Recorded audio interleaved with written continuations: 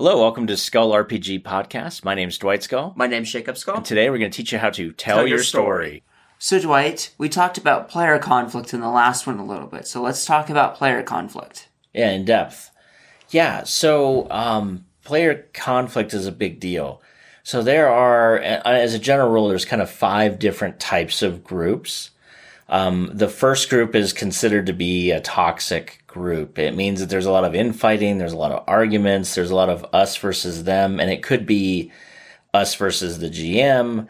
It could be us versus the other side of us, where like it's two party members versus 3 party members, and the GM's caught in the middle. Bullying people's very common. Telling people what to do with their characters very common. Telling people how, and a lot of times you might be telling the new player what to do, and it could just be simply like, yeah, you need to roll the D20 first to make the attack, and then you'll roll damage if you land the attack. That's not what I'm talking about. What I'm talking about is something like, dude, I need you to get over there and flank so I can do my sneak attack. And it's like, what if I'm not going to go do that? What if I have a spell I'm going to cast or something like that? It's not, there's a difference between, a conversation of, hey, the fighters should always move into a flanking position so that the rogue can do some sort of sneak attack or something along those lines, versus I'm going to tell you how you how to run your character so my character can be great. It's like, that's a kind of a toxic group. And I've been involved in a toxic group where, I'll just throw this out, I think the GM thought I was hitting on his wife. I was not hitting on his wife, but there was this assumption that I was, and instead of him dealing with me on that or even discussing that with me, it went into this anytime that since he was the GM and I was a player, he was always trying to kill my player. He was backstabbing my player. He was doing things that the rules said he could not even do with my character. He was taking out his aggression on your character. In a very passive-aggressive way. Compared to just having a heart-to-heart talk about whatever the problem may be. Whatever he's perceiving is happening, And at the end of the day, that whole group broke up. 3 out of 5 left and started a different group on a different part of the city, honestly.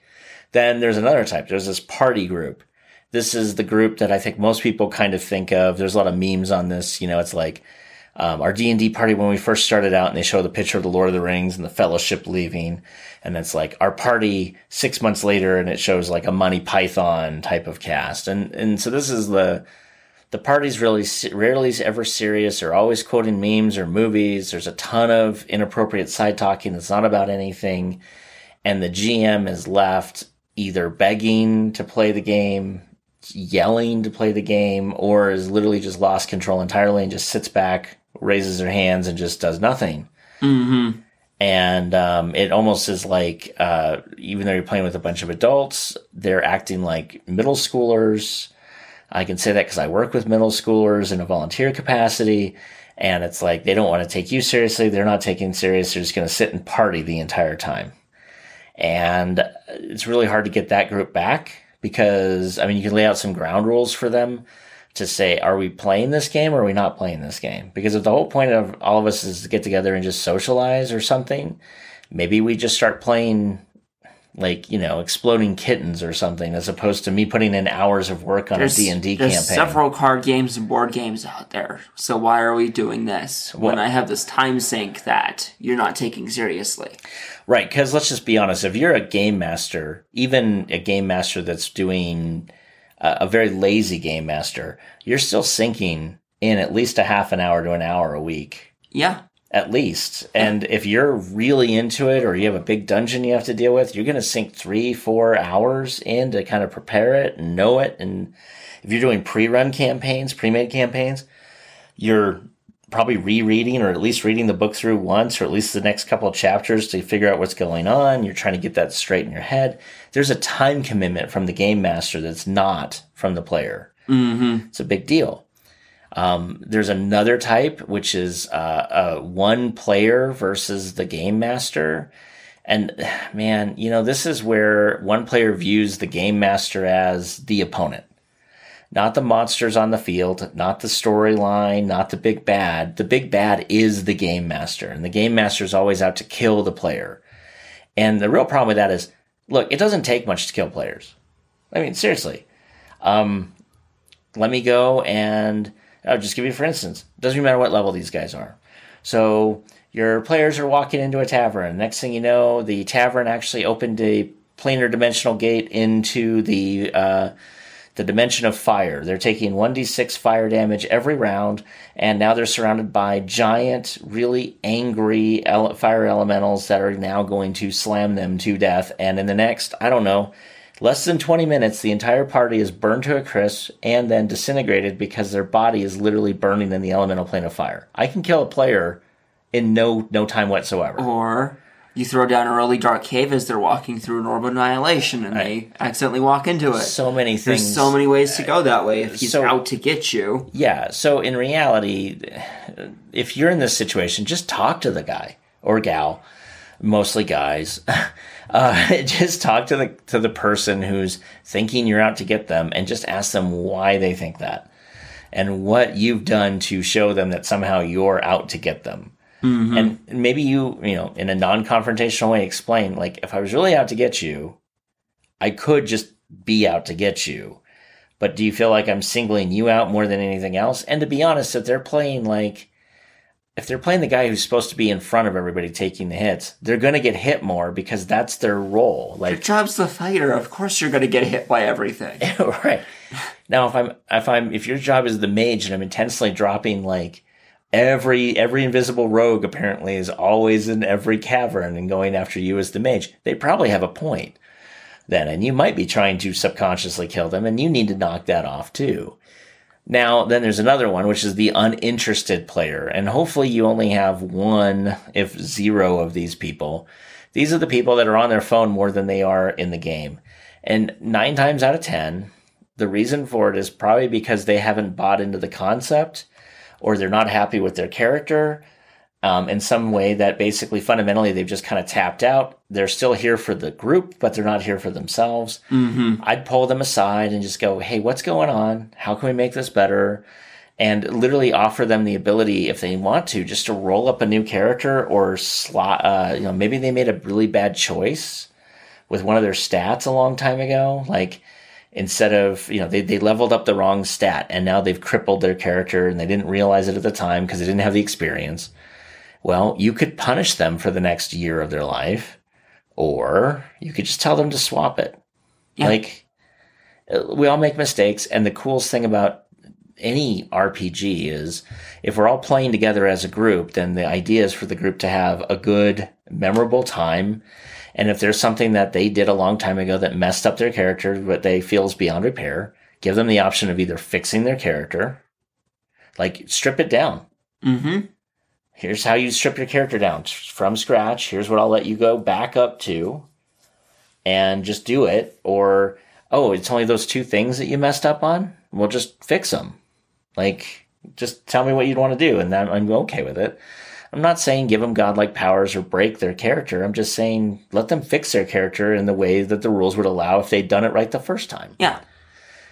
Honestly, you'll that little change will probably make them interested again, and you'll love yourself for just literally spending 5 minutes and telling them, just fix your character and bring me the sheet. As long as you don't do anything too crazy, I'm fine with it. Mm-hmm. And then finally there's one group, which really, since we're talking about conflict, we shouldn't talk about, but we should talk about because we're talking about conflict. This is the where you want to be. This is the group that trusts one another. This is the group that everyone likes each other for the most part. I mean, I'm not saying there's no conflict. I'm not saying that occasionally you don't yell at one another. I'm just saying, like a family, you all generally enjoy each other's company. Mm-hmm. You're all happy that each other are there. You're sad if somebody's sick or misses for some reason. No one's bullying each other. Yeah, there's going to be some movie quotes. There's going to be some memes. There might be some side talking at the beginning. But once the GM's like, okay, let's play the game, 99%, maybe 90%, let's just be honest, of the time is now spent playing the game. Yeah. And, you're able to roll in secret. They trust you to do that. They know you're not trying to screw them. They're happy to ask you questions. You're happy to answer those questions, and you're happy to have the dialogue that needs to happen.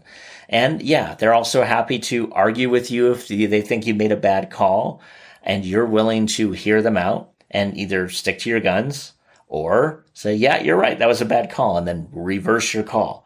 Again, as a game master, you're not perfect. I'm not perfect. No one's perfect. And so sometimes you make a bad call.